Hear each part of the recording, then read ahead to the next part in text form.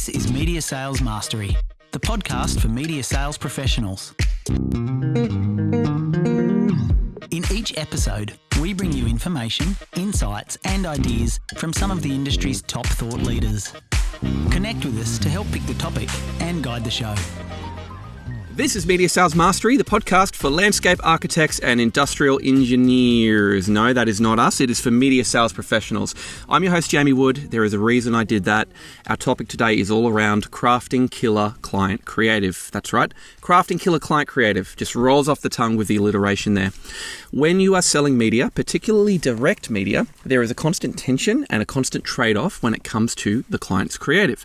Now, in many cases, the client has a very strong motivation to advertise. This is often intrinsically linked to how much they like their own creative. However, clients live in client land. Clients speak the language of the client. Clients think through the perspective of their product teams and of their competitors.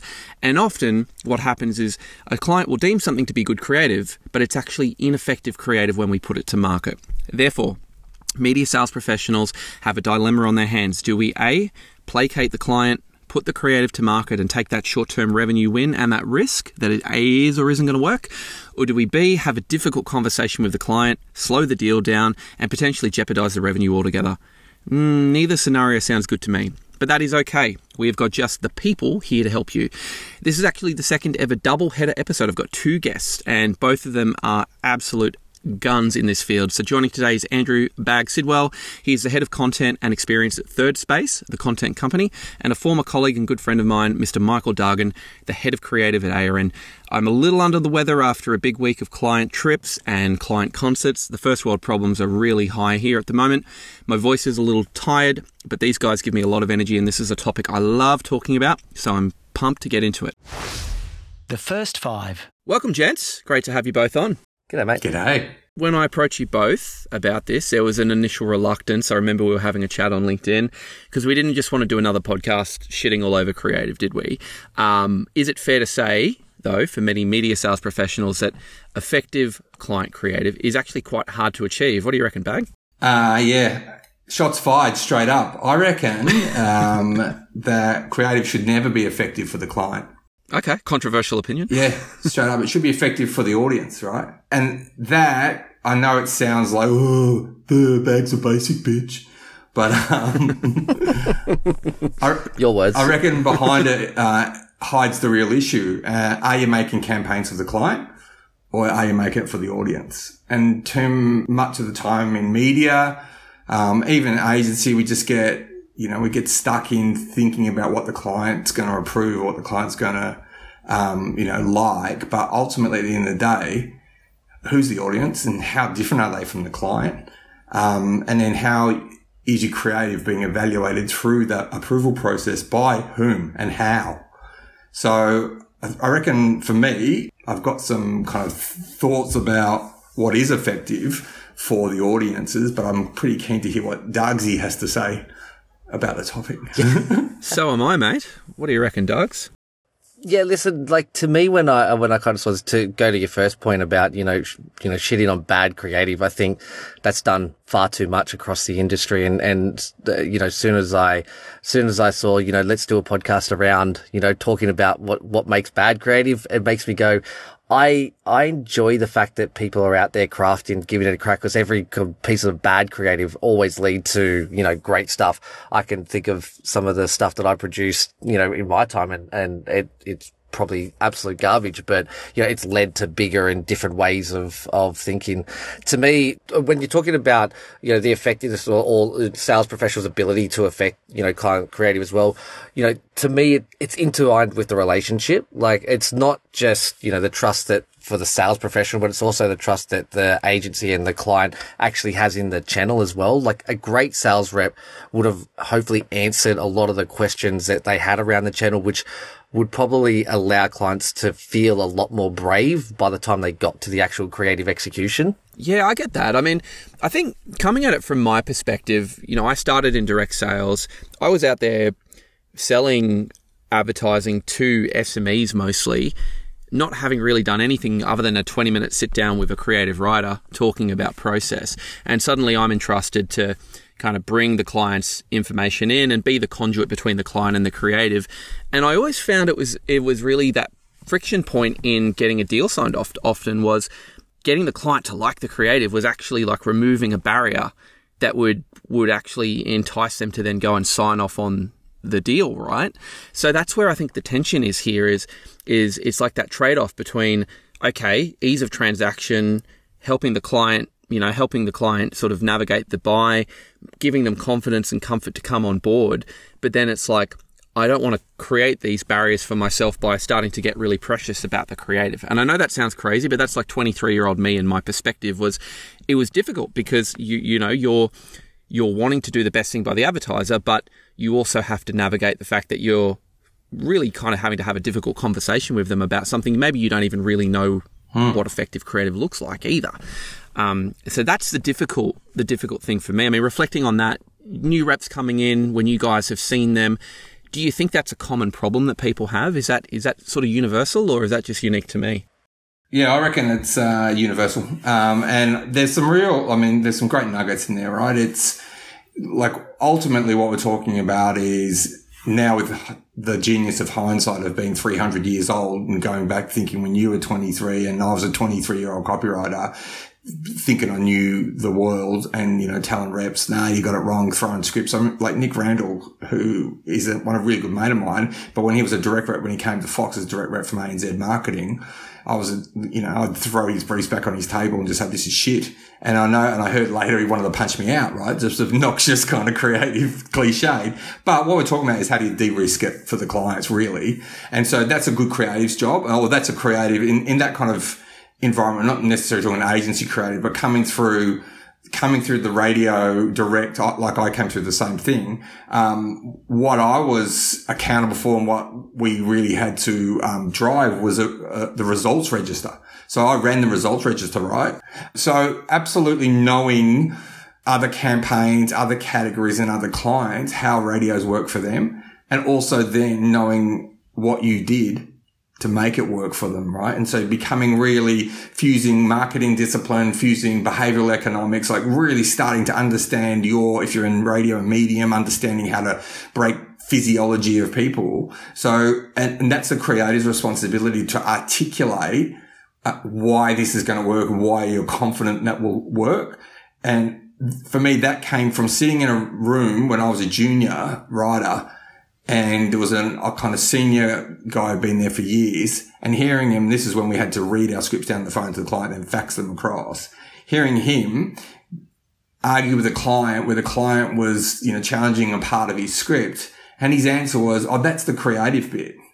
And you're going, mate, these guys are business owners. That's never going to fly. You're going to lose that argument every single time. Yeah. You've got to develop as a creative in media, you've got to develop the business acumen, the small business acumen, the marketing acumen. You've got to be able to think on your feet and pitch that not as a creative concept and it's great and, it's all bells and whistles, but this is going to work because of this and this reason. And I think about, and for a big chunk of my career after those years, that kind of disappeared. Like when you get into this agency brief answering thing, you're not really responsible for the results. Like what we know from that space is the medium gets blamed rather than just the individual kind of campaign, like radio or whatever gets blamed. But that is the fundamentals of you've got to know what levers to pull and how to articulate and the reason why to instill confidence in these clients that this will work. And I think of years later when I sat in Media Brains in a digital agency and I was outside the office, the boardroom where Matt Baxter was pitching Coke and they won it, right? So they won the media for Coke and he was standing in front of a screen with a slide that said why this will work. And I was like, fuck yes, that is fucking confidence and, and belief. And it's channeling your inner Matt Baxter, as a creative and knowing every single kind of, aspect to it. And even like, I came across something the other day, which was I was writing something for a friend, and I was reading a research study on e-learning, and it was the media used in e-learning, and it was these experts had done this study in like 2005, and then they've been continually to do it.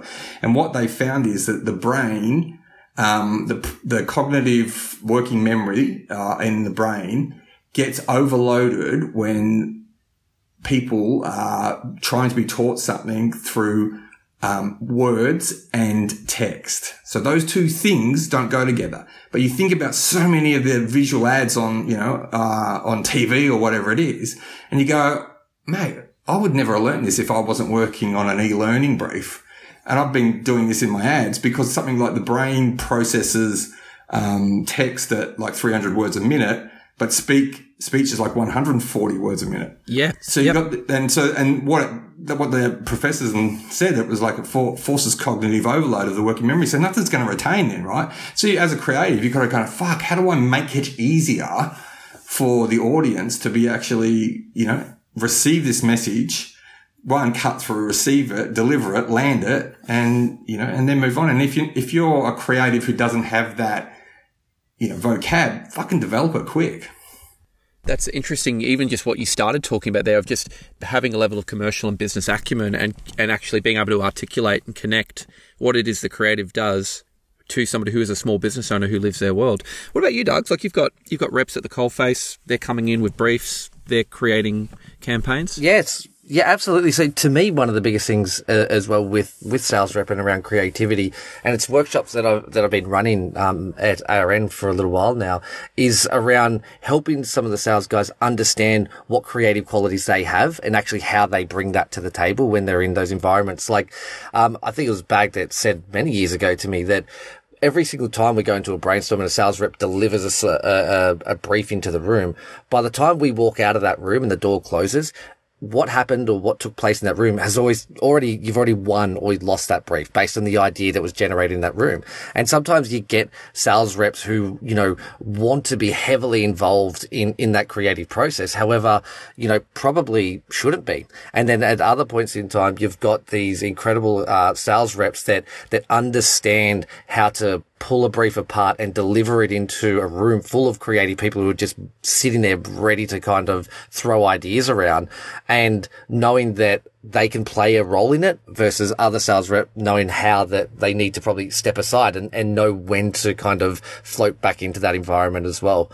And that goes right through to the pitch as well. That, you will have sales reps that feel more comfortable out there talking potentially a rate position, and you're going to have other sales reps out there who are far more interested in talking around the idea. Dan O'Callaghan is one that comes to mind for me, who is just an incredibly passionate salesperson, but he loves talking around the idea and he loves being, really kind of involved in it at a deep level as well. And so it's a skill that for him as a creative, you can kind of go into a pitch environment and you know the role that you're going to play is probably a little bit more supportive, as opposed to kind of delivering the idea itself, because he's very comfortable in that space versus, you've got other sales reps where, you know that you're going to have to be the one that is going to have to take a client through the actual idea from start to finish as well. But going right back to the beginning, helping and teaching, the sales guys to understand what level of creativity, not what level of creativity they have, but because I believe everybody has a level of creativity. It's how they apply that creative, understanding what it is that they're good at. I know one of the things that, again, Bag and I have spoken about quite a lot in the past is all around divergent, convergent creativity.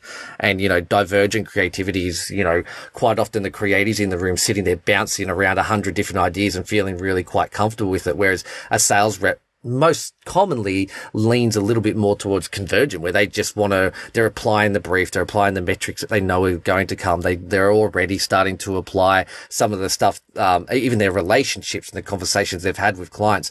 So they already want to try and steer and shape the idea before it's even had a chance to kind of, be, to, I guess, evolve to its, full potential. I totally hear that. I think particularly in the brainstorming scenario, but I'm sure just in the creative process, it's really easy for a rep who's taken all this objective information, has this very objective view of what they know they need to put back to the client in order to secure the revenue, to then kind of go and indulge this divergent kind of thinking and to go in blue sky. You can see them almost just innately wanting to bring it back to, let's just get to what it is that's going to actually help us persuade that client to come on.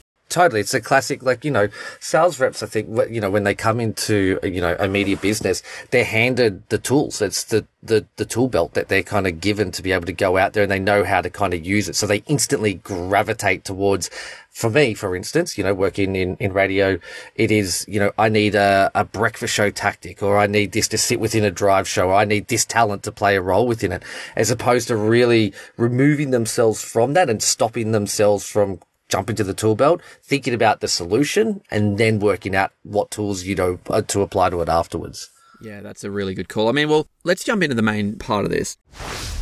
Media Sales Mastery. Because we've kind of got like three, I guess, rough kind of like outlines of topics that we think we want to unpack. But I think where we got to start is just at the basics.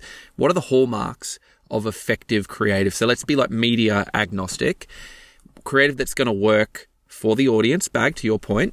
What are the hallmarks of that? What are the things that you go, if I'm going to put my name against this piece of creative, and I'm going to send a rep off to go and pitch that to their client and persuade them that this is going to work, what do you need to have there to be comfortable and confident before you pass that work over?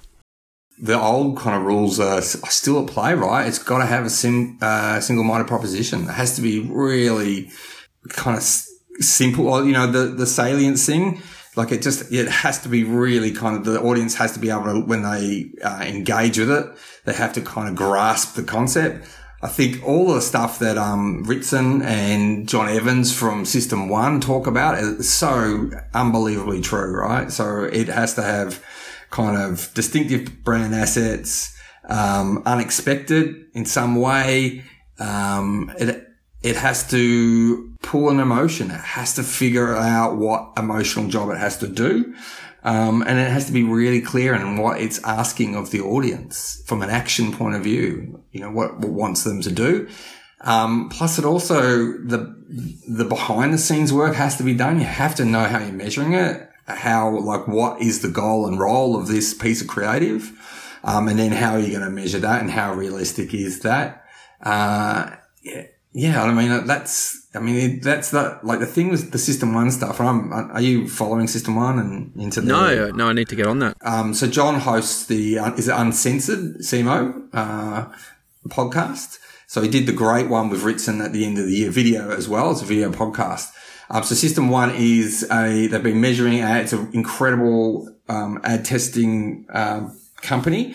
And they've been testing ads for probably 10 years, a bank of incredible ads. But the key thing that, when he was talking to Ritson about is that they have like a 5-star kind of ranking system with 5 different criteria. So I think, distinctive brand assets, and it is long and short. So there's the brand building component of it, and then there is the short-term kind of response aspect to it.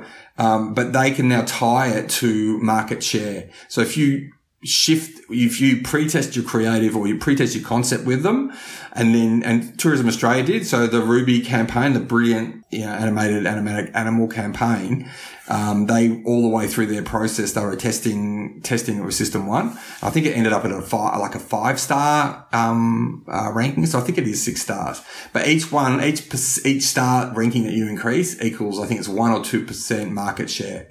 So from a CMO perspective, you can tie creative concept testing to expected outcomes. So I think that's understand, if you go and look at those elements, they're kind of in conflict with what I had this discussion and even a bit of a creative fight with, Rob, who owns the agency that I'm working at, when I was talking about, we've got to start using System 1. This was last week. And he's like, and this was hot off the back of a conversation where he was going, we've got to be accountable this year. And it's a real focus with, with budgets, you got to make yourself accountable. So yeah, we should be looking at System 1 because, their stuff's incredible.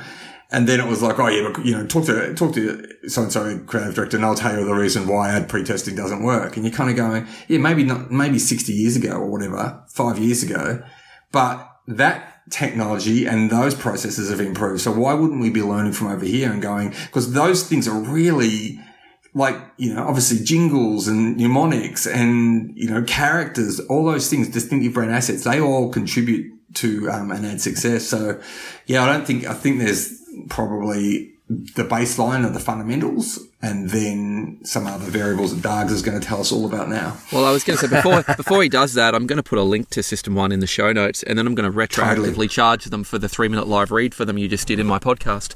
I'm going to charge you for the introduction, so Omar, and if you get any kickbacks and gigs from this. Man, it's the circular backslap economy. No, but it's fascinating. It's fascinating, and I'm not being facetious. It's actually fascinating seeing the art and science converge like that, right? Like, it's so interesting because so much of it has been gut feel. And Dargs, I know I was going to sort of ask you the question of effective creative, but as Bag was talking, it made me just think about the dynamic that used to play out often when you and I would collaborate, which is, here's the idea that we know is fantastic, and it's probably more in the agency space, if I'm honest.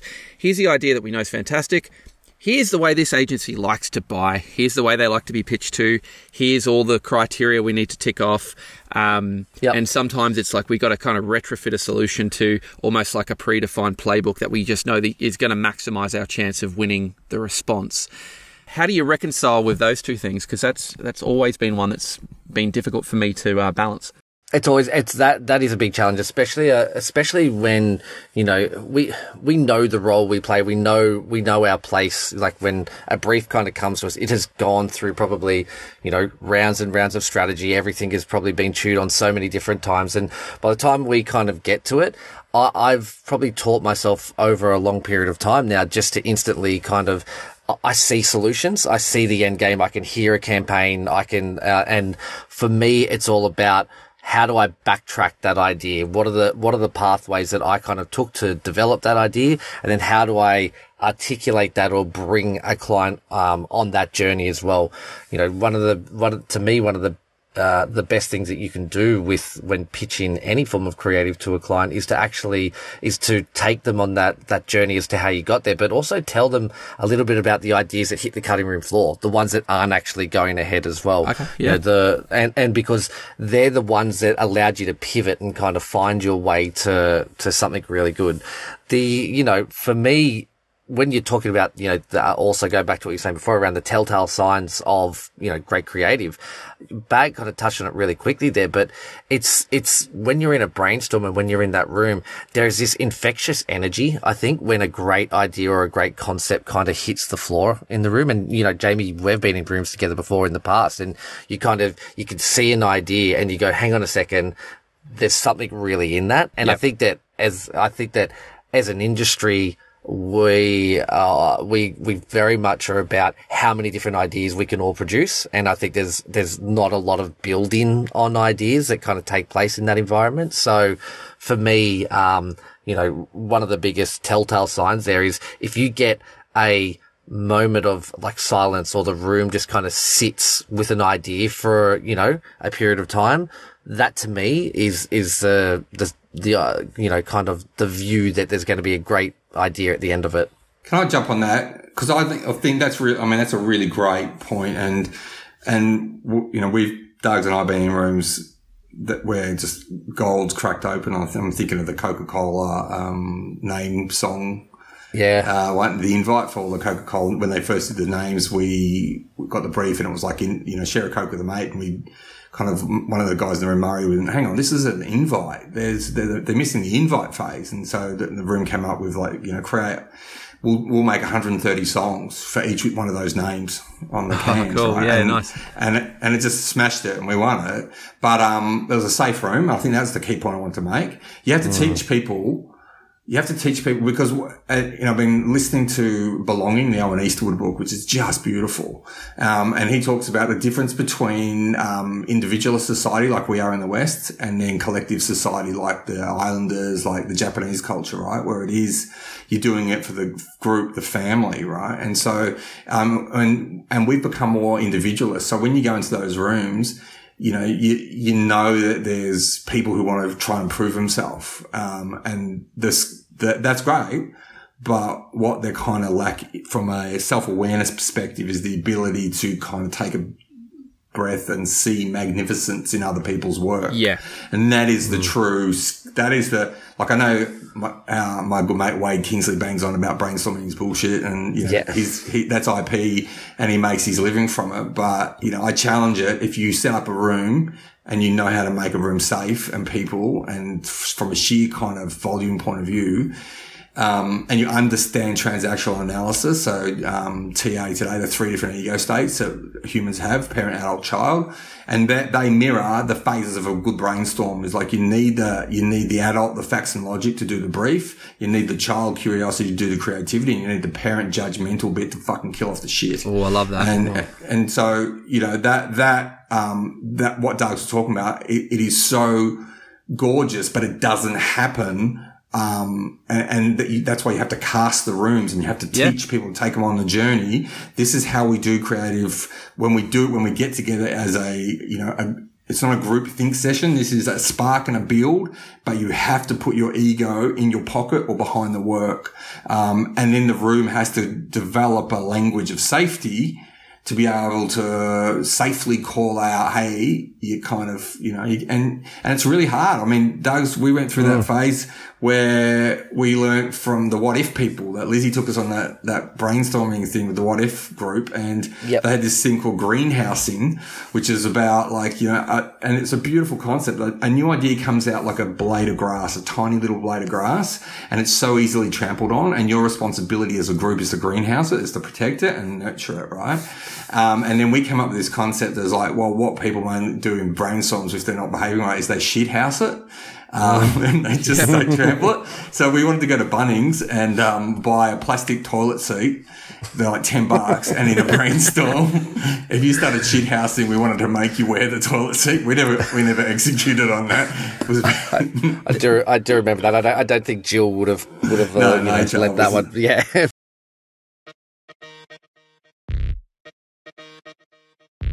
Hey, this is Jamie. If you are enjoying this podcast, you should check out another one we did with the masterful Andrew Bagg-Sidwell. The title of the episode is The Pitch Economy, and it touches a little bit on the creative space. It touches a little bit on process. It touches a little bit on just pitch methodologies, and it's a really good kind of just a good listen. He's definitely someone who really knows that space better than anyone. The other one that's worth having a listen to is all around balancing the audience and the advertiser with my good friend, Mr. Andy Prokopis. Now, he's a colleague of Michael Dargan. He did a podcast with me recently. Both podcasts are well worth diving into if you haven't already. So that is The Pitch Economy and Balancing or Serving Audience and Advertiser. Check it out in the library now. There's such a point there, sorry, Dogs, but you might agree with this too, but that whole piece around, the inquisitive child and then the parent to bring it into line, it's like the sequencing of that too, like knowing when to step in and be like the arbiter of the idea, knowing when to shut up. And I think that thing about casting the brainstorm, like I love Wade, he's one of my favourite people, but I think I've been in so many brainstorms that you just get good at it. And to your point, you get good at casting it. You go, I can already see the politics that I'm going to enter into the room with. This guy's going to be a dickhead. This person has a massive incentive to want to do that. This person isn't going to have the answers here. So the beauty sometimes is actually just in forecasting that and just creating an environment where you can steer the room. You don't have to moderate it. You just have to be able to have the EQ to go, how do we just make sure this all plays out? One of the biggest things for me, like hearing you say that, I agree. I think that there's nothing more, in my opinion, nothing more potent than a great brainstorming environment where everybody is in there building on solutions. I've been in shocking ones, but when you're in a great room, one of the biggest, tools for me that I like to use in the room, and one of the first ones that I teach, people that are coming into our business, like new guys into our integration teams and stuff, is all around signaling. And again, I could have been you, Bag, that taught me this one, or it could have been Fishy, I'm not sure, but it was all around signaling in the room what the intent is that you're actually doing. And I feel as though it's just one of those most simplistic tools that, if used, it can be so effective. So, as the amount of times I've sat up there, whiteboard marker next to the whiteboard, and you just need to signal to the room what phase you're in the brainstorm, what you're asking for the people in the room to contribute towards. You know how to kind of signal to stop something. When to Bag's idea, I totally had forgotten about the the analogy around greenhousing, but fuck, I wrote it down. I'm going to go back to that again.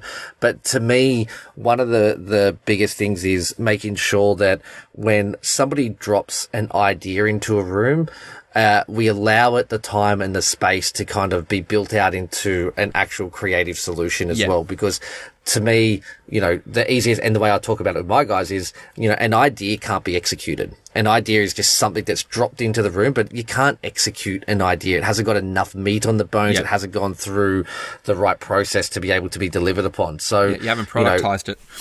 Totally. Well, just don't kill ideas. Do you know what I mean? Like, because, you know, those ideas could be built into something a hell of a lot more. So on the signaling thing, it's funny because Rob brought it up again the other day. So Rob, who owns the agency, actually for a period of time worked for What If, and that's where I learned it when we did that What If course. And so signaling also in brainstorms, it's a really great way to get an idea up. So the signal is, hey, this might be a bit stupid, so please don't kill it. There's something interesting in it.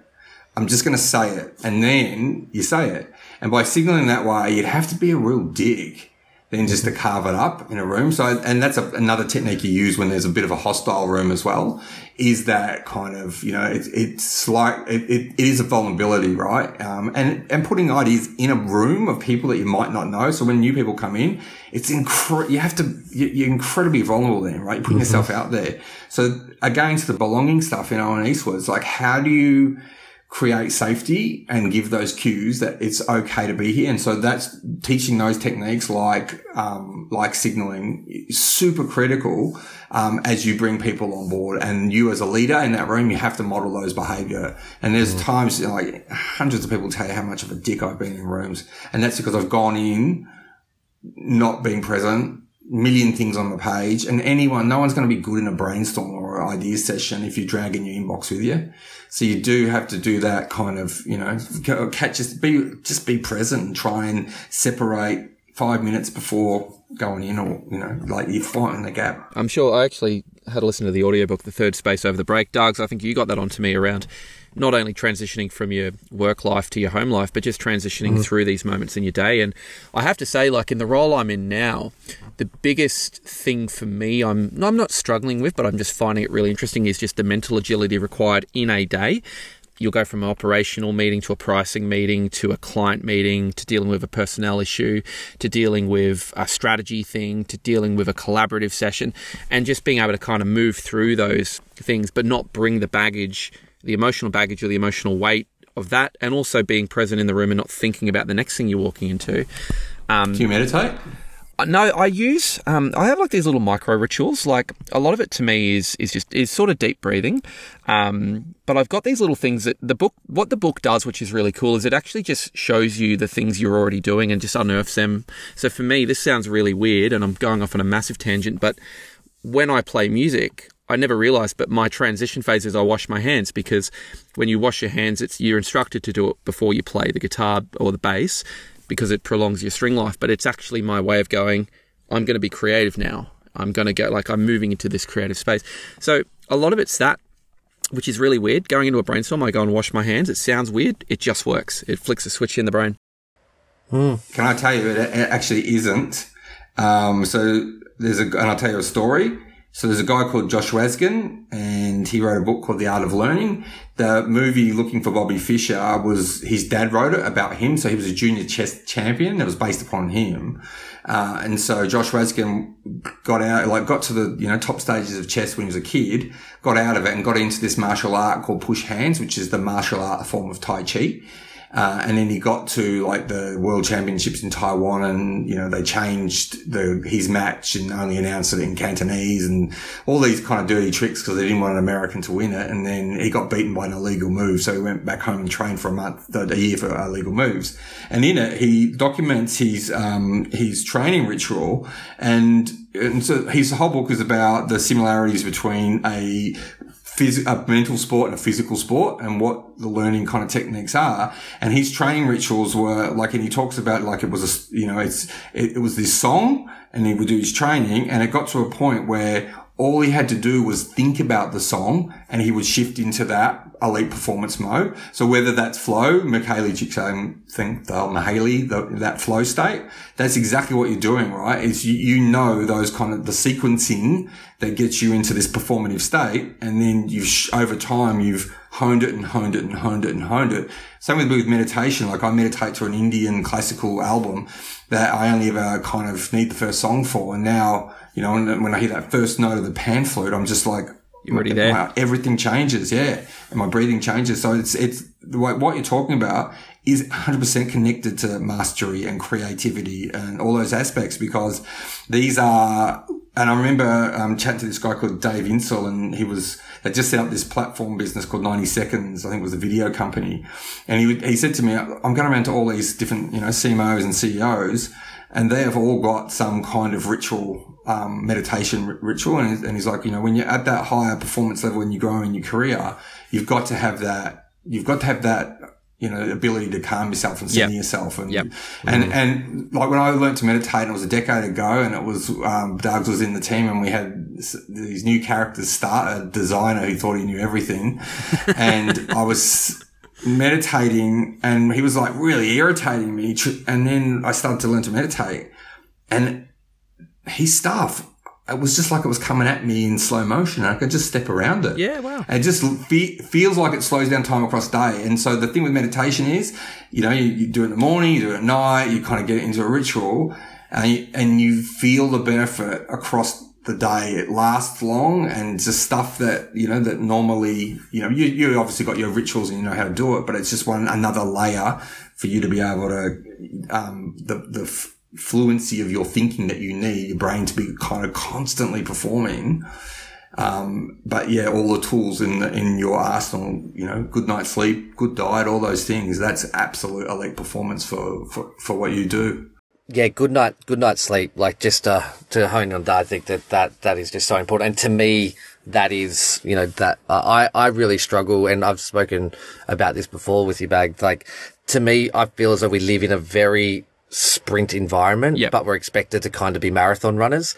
And, you know, it's really important that you kind of, you know, change your behaviors to suit and understand that every single day you're running sprints within sprints within sprints, but you gotta be able to give yourself those micro breaks. So for me, I've tried, and, you know, we've spoken about this for years now around meditating, and I try and I dip in, I get as far into it as I can. But then what I realize is, for me, it is about these consistent and methodical distractions that I allow myself throughout the day. So I know, for instance, I will sprint at a piece of work, and I will go kind of really deep into it. But then when I'm done, I'm exhausted. And what I'll reward myself, and it could be jump onto YouTube and watch a piece of content or a music video or something like that. And it's a reward and a rest and getting ready to kind of go again. You know, it's rather than trying to sprint the entire day out, because every time I try to do that and I back myself with brainstorm after brainstorm after brainstorm, no one's getting the best out of me by the end of the day whatsoever. That's it, man. And it's also like, I think you're an interval trainer with that. Like it's the decompression phase as well, and just taking things in the funnel. Hey, let's jump into this next thing, because this is probably the point where we're going to get a bit more practical and tactical. And this is around managing some of those conversations, those pointier conversations with clients. So, and let's do it from the perspective of a client who maybe might not be particularly familiar with your medium and or just with creative advertising, creative material in general. You know, they're running a business or they're in a function of the business. What's been your approach to getting across your point of view when you've got an idea that you really believe is a piece of work that is going to work? The client isn't necessarily on board, or they might be hanging on certain things that are really important to them that actually don't connect at all with the audience. What are some of those kind of techniques that people can use in those scenarios to make sure that they can obviously bring the client around to that way of thinking, and almost save the client from themselves, but obviously without jeopardizing the relationship or revenue or anything. So it's a big question, a lot to unpack. But Doug, do you kind of get what I mean? It's sort of like absolutely. Yeah. Like I think Bag kind of touched on it earlier as well. Just like one of the biggest things for me is, especially when you're dealing with more those, pointy conversation or pointy questions around, is I really try to avoid using words like I feel or, I think that this is the better way to do it. And you've really got to teach yourself, how can you articulate your creative opinion and anchoring it back to something that's tangible, that, that is part of the success metrics that you've agreed to kind of up front. And that to me is like always the way that you can start to move the conversation around being subjective. And you can kind of go, if we were to take this approach, here is the impact that this could have on this campaign. Is it sort of like almost removing your own personal bias, or like not speaking from a first person perspective? Is that what you mean, or is it? Yeah, totally. Like like that's one of the things that we'll touch on earlier about, like when you walk into any kind of brainstorm or any kind of pitch, it is about leaving your bias behind. I see bias come into rooms constantly every day, and there's nothing more frustrating when I kind of see that happen. But yeah, to me, again, it is just trying to remove that level of personal bias that you may have towards it, but also, like I said, going back to what are the success metrics that you've kind of agreed on up front, and therefore how do you kind of anchor your creativity into those, and know that if a client wants to deviate from that, what is the impact that it's actually going to have on the end result of the campaign? Yeah, I hear what you mean. And so when you say bias, and Bag, I can see you sort of looking along here too, but when you say bias, what are some of those inherent client biases? Like, if you were to group together in the totality of both your respective careers, interacting with clients, how does client bias manifest when it comes to creative? What are the things that they typically are very precious about or hang on to, or seem to think are quite important that actually might not be? Any thoughts on that, Bag? Anything that comes to mind immediately? No, because I don't really think that. And that was, I'll flip back to the actual question around, what do you do in that moment, right? When a piece of creative is not landed, that you believe in it, it's not landing, and you see it and they're rejecting it for whatever reason that they've got, I find it really hard in that moment to think that you're going to woo them back. Because you're part of what you have to do is evaluate. And I remember doing this through when we're making Decoding Genius, the podcast, and the first thing that we sent across to the client was the music we're going to use. And Alex had composed it, and we were really happy with it. And they were like, it sounds too dark. And from there, and I remember chatting to Alex, this is at GUE, and Jules's husband, Dargsy. Ah, yes. Mr. Smith. And then I was like, they're not going to unhear dark. That was my first thing. I was like, we can't try and, magic tongue our way out of this. So like, it's a kill for me in that moment. And so it is having the real, a psychologist told me, the first psychologist I ever went to is like, how do I handle creative rejection? I asked him that because I was like, people say don't take it so personally, and you go, well, it is personal. Creativity is personal. I've dug into my past and my history and experiences. And he was like, well, you got to do this. You got to go, is it true? Is it false? Do I need more information? And then about 2 years later, I read Emotional Intelligence, the Goal book. And that was how do you short circuit from your kind of amygdala to your kind of rational thinking cortex of your brain. That's the same thing. It's the same technique. It's kind of like stop emotionally reacting, think about it, right? So like, I don't think I genuinely, because part of it is also is like, are you creative? If you're emotionally invested in it and you kind of feel rejected in that moment, it's probably best not to open your mouth because you might say something shit. And from that emotional place. So in that moment, you kind of then have to let them speak. Let them talk about, okay, what is it what's not hitting it for you? And then really get them to tell you what's not working for it. And then think about it and go, okay, well, I'm going to go away and think about this because I still believe the essence is in there or whatever it is.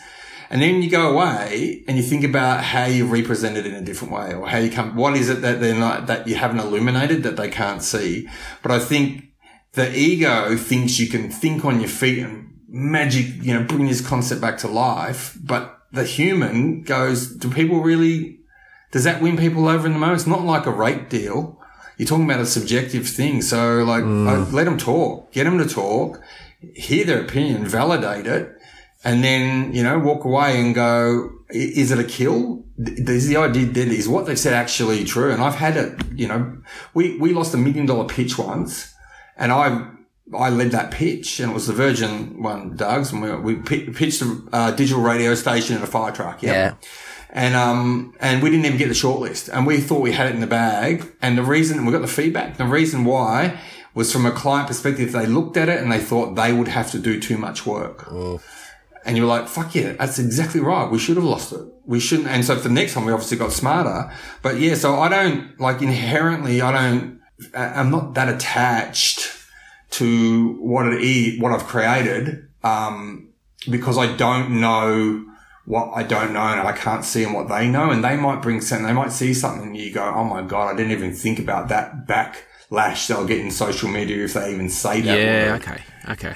You know what I mean? Yeah, so think of, our job as creative and sales team together is to keep the ball in the air and alive. And that's it. And so, in that moment when there's a form of rejection or, objection, how do we keep the ball alive? Yep. And what I've seen not work is, doubling down on the same idea. Like digging your heels in and post-rationalising it. Yeah. Okay. Yeah. Cool. Yep. And your body language and all those things, right? And the mood shifting because you've heard, you don't handle rejection really well. And you got to, and very rarely I just don't like it. It's not, you're not going to get that. That will just be a really unsophisticated kind of client. And if you have the tools and, like you said before, the emotional intelligence to kind of go, okay, cool. What is it about it? Is it whatever, and probe them for it and get a conversation going, and the ball's alive. So, you're in play. It's a good call. And I'll jump to you in a sec, Doug's, but it's a good call. Even I just don't like it. You're not going to hear that. What you'll often hear is actually, oh yeah, that's good. And it's nah. That's a moment I've got to probe, because that's a polite way of saying they don't like it. So oftentimes it's you're looking for the reverse signal, and leaning into that is actually important. Scrutinizing that, being cynical about, do they really love it, or do they actually just not want to hurt our feelings? Yeah, well, you could be ballsy there and you could go, I don't really want good, I want great. How can we make it great for you? Yeah, good call. Right? Great. And one of the things that I kind of really ask myself when you're in that situation as well is, did I give the idea enough room that they could feel involved and part of the actual idea itself? Yeah. So was there enough? Because every single person that you're talking to or pitching the idea to, you need to be able to leave enough space where they can start to see and imagine themselves in that idea and what role they can actually play with it as well. Yeah. And sometimes, if you over-engineer an idea and you don't allow that room or that space in there, I feel as though I've sat similar to what Bag was saying before. Some of the pitches that, I have taken, probably left the room with the feedback that I didn't want to hear and had taken it the most hard, are the ones that I've probably spent the most amount of time, fussing over, really kind of getting every single element of the campaign exactly how I want to see it, exactly how I hear it. Then I pitch it, and you do get the reaction where you don't get the excitement or that same, you're pitching it with such enthusiasm, you don't get that bouncing back towards you. Yeah. It makes you walk out and go, shit, I've over-engineered it, and I haven't probably given them enough, space to be able to play either. That's a really good call. I mean, one of the things I know from a pitching standpoint, and this was something that I did cover on the podcast with Wade, or he probably took us through it, but it was always a bit of my ethos too, was you pitch an idea in those phases, right? And so it's what's the thing that's super unoffensive that we can all collectively agree on? We know that this is the product we need to sell to this person. And the way we're going to do that is through utilizing this talent. And we're going to be looking at, it's trying to kind of get to a point, and it's sort of going, do we all collectively agree on all these things? Now, when it's time for kind of the final part of the idea, they might go, yeah, look, I don't really like that. Okay.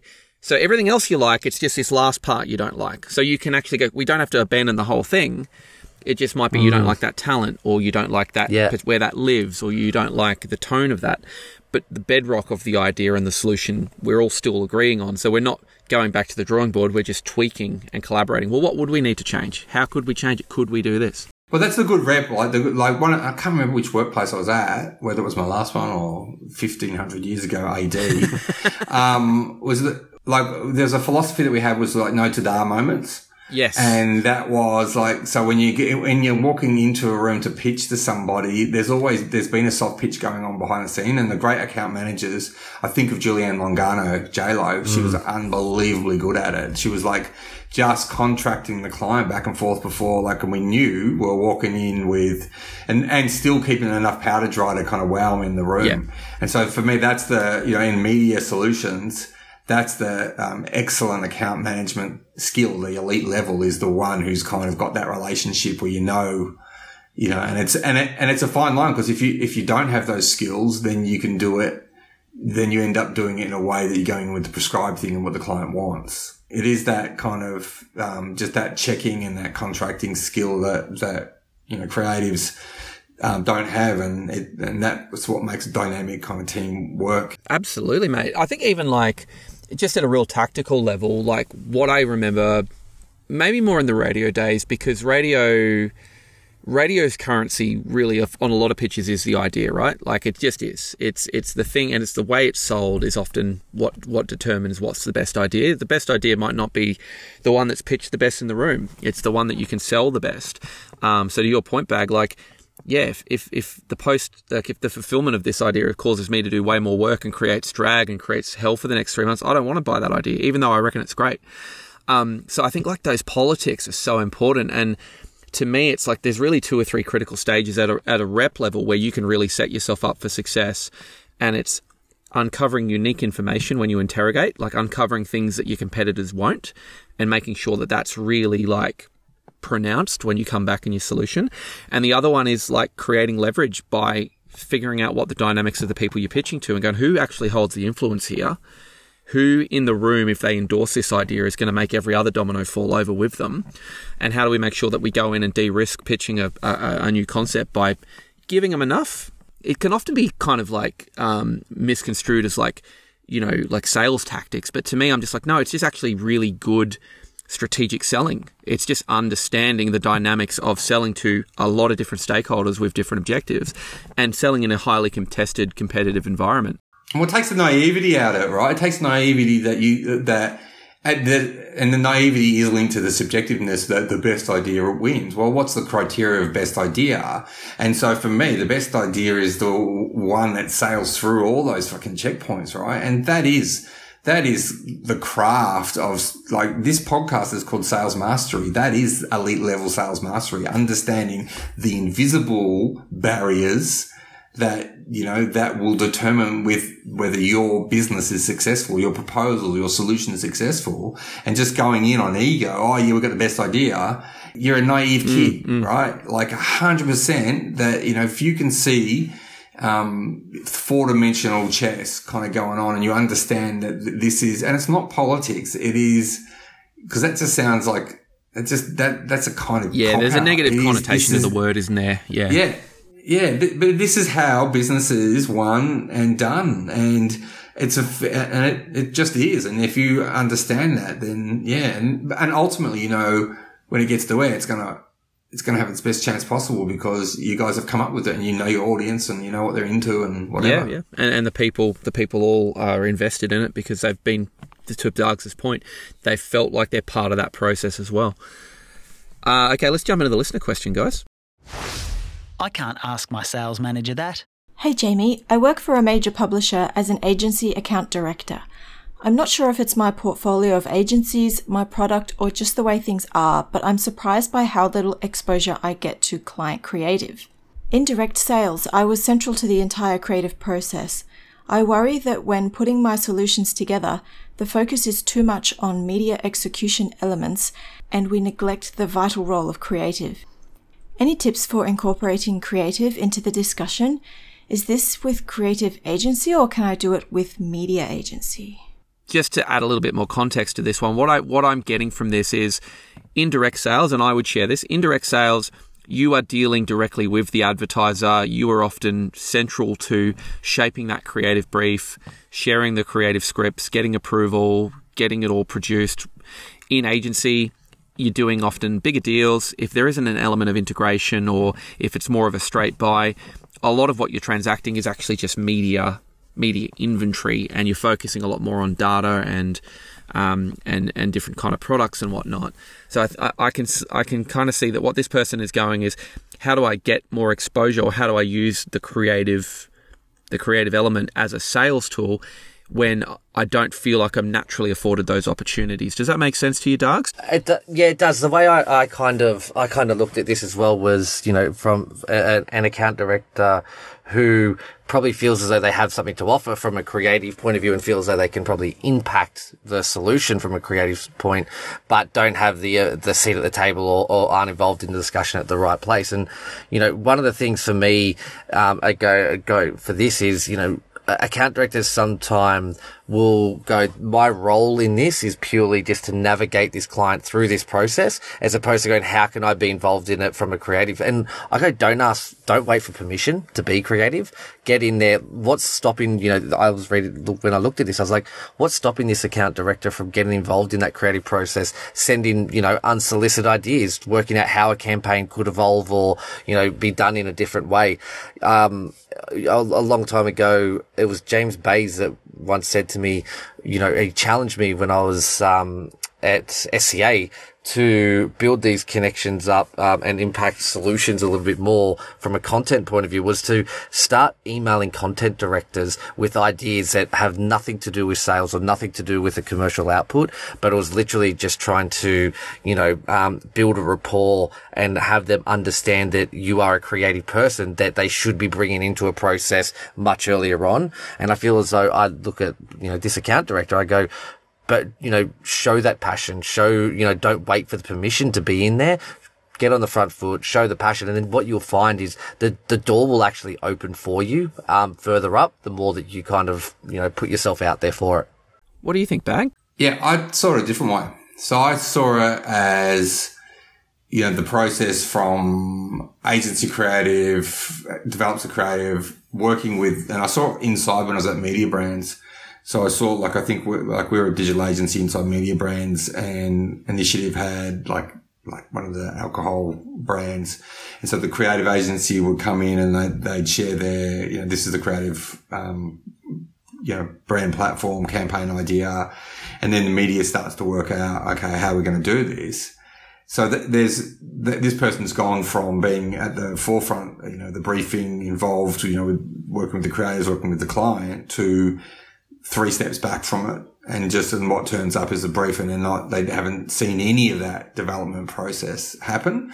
So I think the value exchange has to be, they have to kind of articulate why it's important for them to be a part of that process, what value, not them as the individual, but them as the representative of their media company, by sharing that creative idea with us earlier.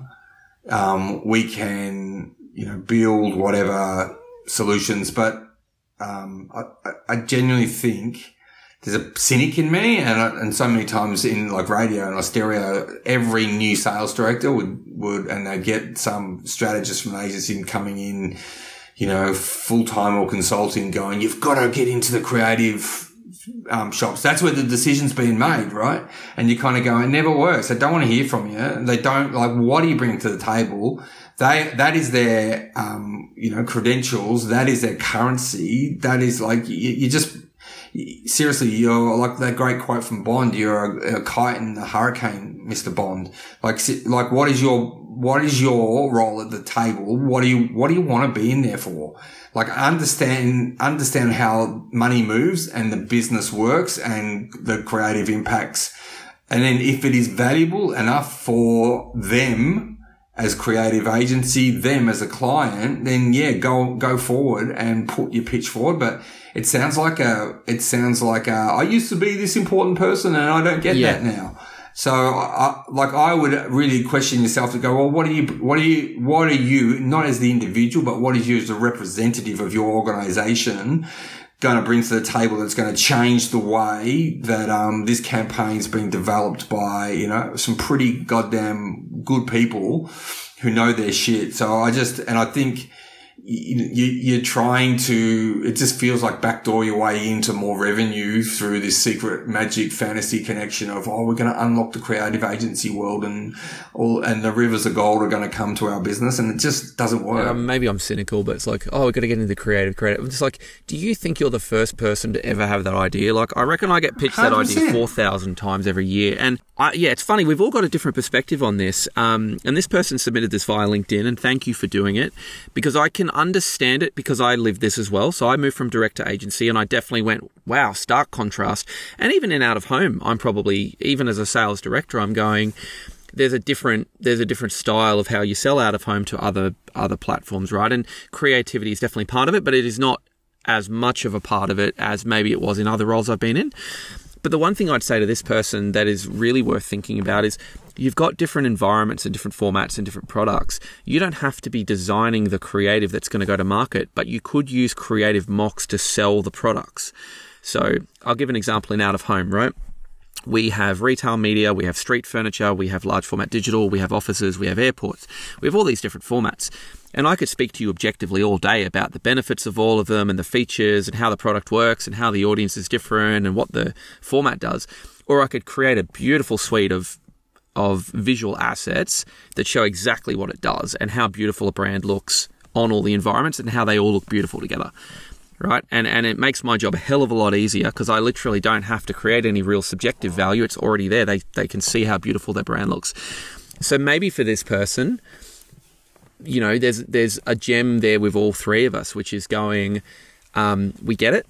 Everyone likes to be part of the creative process. Like, I know some people, you know, that really enjoy just the collaborative nature, and they just love being close to the idea machine and being in a room with two charismatic idea generators like yourself. I'm sure that'd be very appealing. So I think this person's probably just acclimatizing to a new world as well.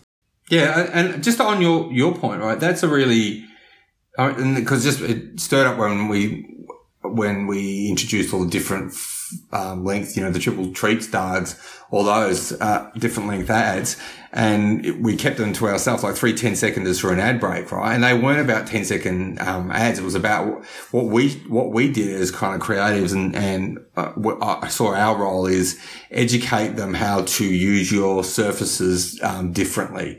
And so, to your point, it's a great point. It's about, like, not just here's this at home or whatever it is. Like, for the 310s, I still remember that, like, pitch that I did. It was proactive. It was to, like, one of the quit cigarette people. And it was like, the Austereo ad breaks were so long at the time, and then Nova was hammering them. But, like, in this instance, it was a positive, because it was like 3 10-seconds through the ad break actually equaled the length of one cigarette craving.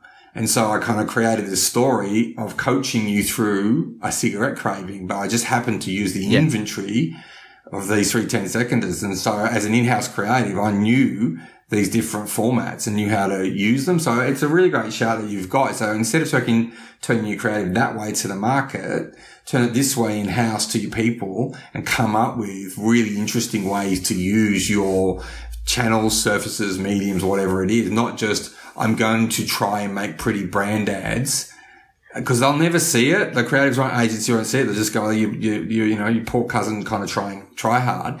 Adshel, obviously, which is the street furniture advertising business, which was acquired in 2018. But when Adshel was a standalone proposition, where they used to just sell the advertising on the bus shelters, and then they'd have some rail assets. And I say this with the utmost respect, it's a very one-dimensional product if you're looking at the specific product, right? The product itself is a static panel at that time. It wasn't even digitized. But they were incredibly good at showing how you could do a really cool special build, how you could make it like an interactive billboard, how you could just kind of take advantage of the natural environment around it, how you could just find a way to make the creative just feel quite cool and pop. And suddenly you're creating a bit of a halo around the product. Therefore, when I need to buy 200 static street furniture panels, emotionally I feel better doing it with you guys, because I still like I still feel like the product has some edge, and I emotionally connect with it because I like it. And even the narrative they build around it, around like, you know, own the consumer journey or shine brighter. Like, I think they used to have a really good example of really good trade marketing, making a relatively straightforward product feel like a lot more. But the mechanism they always used was the creative, right? It wasn't the product features. It wasn't the rational data. It was the creativity that this is the canvas that you've got here for creativity. It was a challenge, right? In that sense, it's like laying down the challenge. And it's great advice for, you know, this LinkedIn question is like show how to use it, challenge that. Can you do it, be as creative as we can with our own thing? And you should be the masters of your own surface, right? To go back to what you were saying before, Bug, about, you know, the playing and looking at, you know, for us, it's that ad break and you know, how many 30-second spots you can put in there, but how else you can kind of use that. You know, some of the great account directors that, you know, we work with as well will kind of not view it as an ad break, but view it as an ongoing content opportunity. Yep. And then that allows us to then facilitate different conversations with our content directors, because they're far more willing to trade off, you know, the premium content airtime if they know that we're treating it with the same level of respect and creativity in which they do as well. So it's about kind of transitioning that conversation. I promised myself I'd go this podcast without referencing Andy Prokopis, but he had a saying that I just loved, and it's a big inside joke, is we used to love getting deals over the line that were integrated AF with not a drop of content airtime. So it was like, how do we almost like use sales inventory and sneak it through the listener so they think that it's, you know, that it's actually part of the content. And the reality is most listeners don't delineate. Like, I don't think there's any listener who goes, okay, that's a paid promo. Now we're into it. Yeah, and I'm sure they know when they're in the ad breaks. But yeah, that whole approach I think is really cool. And it's really cool to sell because you start to kind of realize really quickly, like, we're really selling increments of like 5, 10, 15, 20, 30 seconds of the same sort of units, but you can pretty much kind of turn them into whatever you need to with the right kind of, you know, approach and the right kind of thinking. So it's, integrated AF and not a drop of content airtime. I have to credit Andy for that one. It's an interesting finish because it goes right back to the beginning of what Bag started with, which is around what is an effective campaign. It's audience first. Yep. And it really is thinking about what the audience is, you know, they're the ones that determine what is an effective campaign. I love the way you have just wrapped that up beautifully, Doug, because I feel like we could just bang on for a couple more hours, and maybe we do need to get into something else, guys, but I totally agree with the way you wrap that up, mate. Like, to me, it's maybe the takeaway is, as a rep sitting there in front of a client being tasked with telling their brand story, and I'm stealing this from a previous podcast from Roy Hawker, but he said, think of it like you're the most cynical member of the audience, and your job is to kind of do an investigation into what's going to connect me with that business. And being a family-owned business around for 30 years, we know all those tropes, but going in with that approach of just trying to go, what actually is going to compel this audience to connect with this brand? Like, that's my job to find that out. That is a really good way to finish it and to start the pod. So thank you, guys. Anything else? What's going on in the world of Third Space, Bag? How's that all? You've been there, 6 months now? How's it all going? What are you working on? I'm working on a very cool alcohol-free importer curator called Vinzero, and they've got a whole bunch of great alcohol-free wines. And we've just done a campaign with the president of Sommelier Australia, a lady called Sarah Andrew, who's advocating for no and low alcohols in hospitality, for the reasons of, you know, the growing trend for diners at the table, not people being left out, inclusive. And as a 20-year non-drinker, and Third Space is a purpose-led agency, I feel like all of my, you know, my own purpose has kind of sunk itself into this campaign. But what I also like what she's doing is she's really advocating for the mental health of hospitality workers, because you don't think about sommeliers struggling with alcohol, addiction, and I mean, obviously chefs is a well-known fact, and she lost some friends, and people, lost their jobs in the industry. So she's also advocating that, that even at staff drinks in hospo, there should be no low alcohol options and there should be education. So that's a little one that I'm working on. I'm really loving, and so one of the drinks that they've got is a brand called Venata, and it's sparkly bubbly, and it's probably the best alcohol-free bubbly that I've tasted in 20 years of not drinking. So I think that's what I toasted in my video when I did 20 years. I was drinking that product. So yes. That's cool, man. What about you, Doug's? We've got a pretty exciting year ahead of us. We had, 2022 was obviously a fairly large merge between ARN and Grant, which, took our footprint from being a very metro-facing, radio network into a full national kind of facing into over 100, and I think it's over 140 different regional markets now as well. And, with that, the ability to kind of take a lot of the learnings that, we've kind of we've learned from a metro point of view and start to apply those out regionally as well. The other exciting thing that we've got this year is Vanessa Hunt has joined our business as well. And Ness has really kind of brought a really differing view and opinion on audio. Like Ness obviously has a very steep digital background, and so her ability to kind of challenge some of the ways that we're already looking and thinking about audio is pretty exciting. So I think that some good work coming up this year. Love it, guys. Well, hey, it's always a pleasure to speak to each of you individually, but to get us all together has been a real treat tonight, guys. So thank you for making the time. Let's do it again soon, hey? Thanks, Jamie. Cheers, man.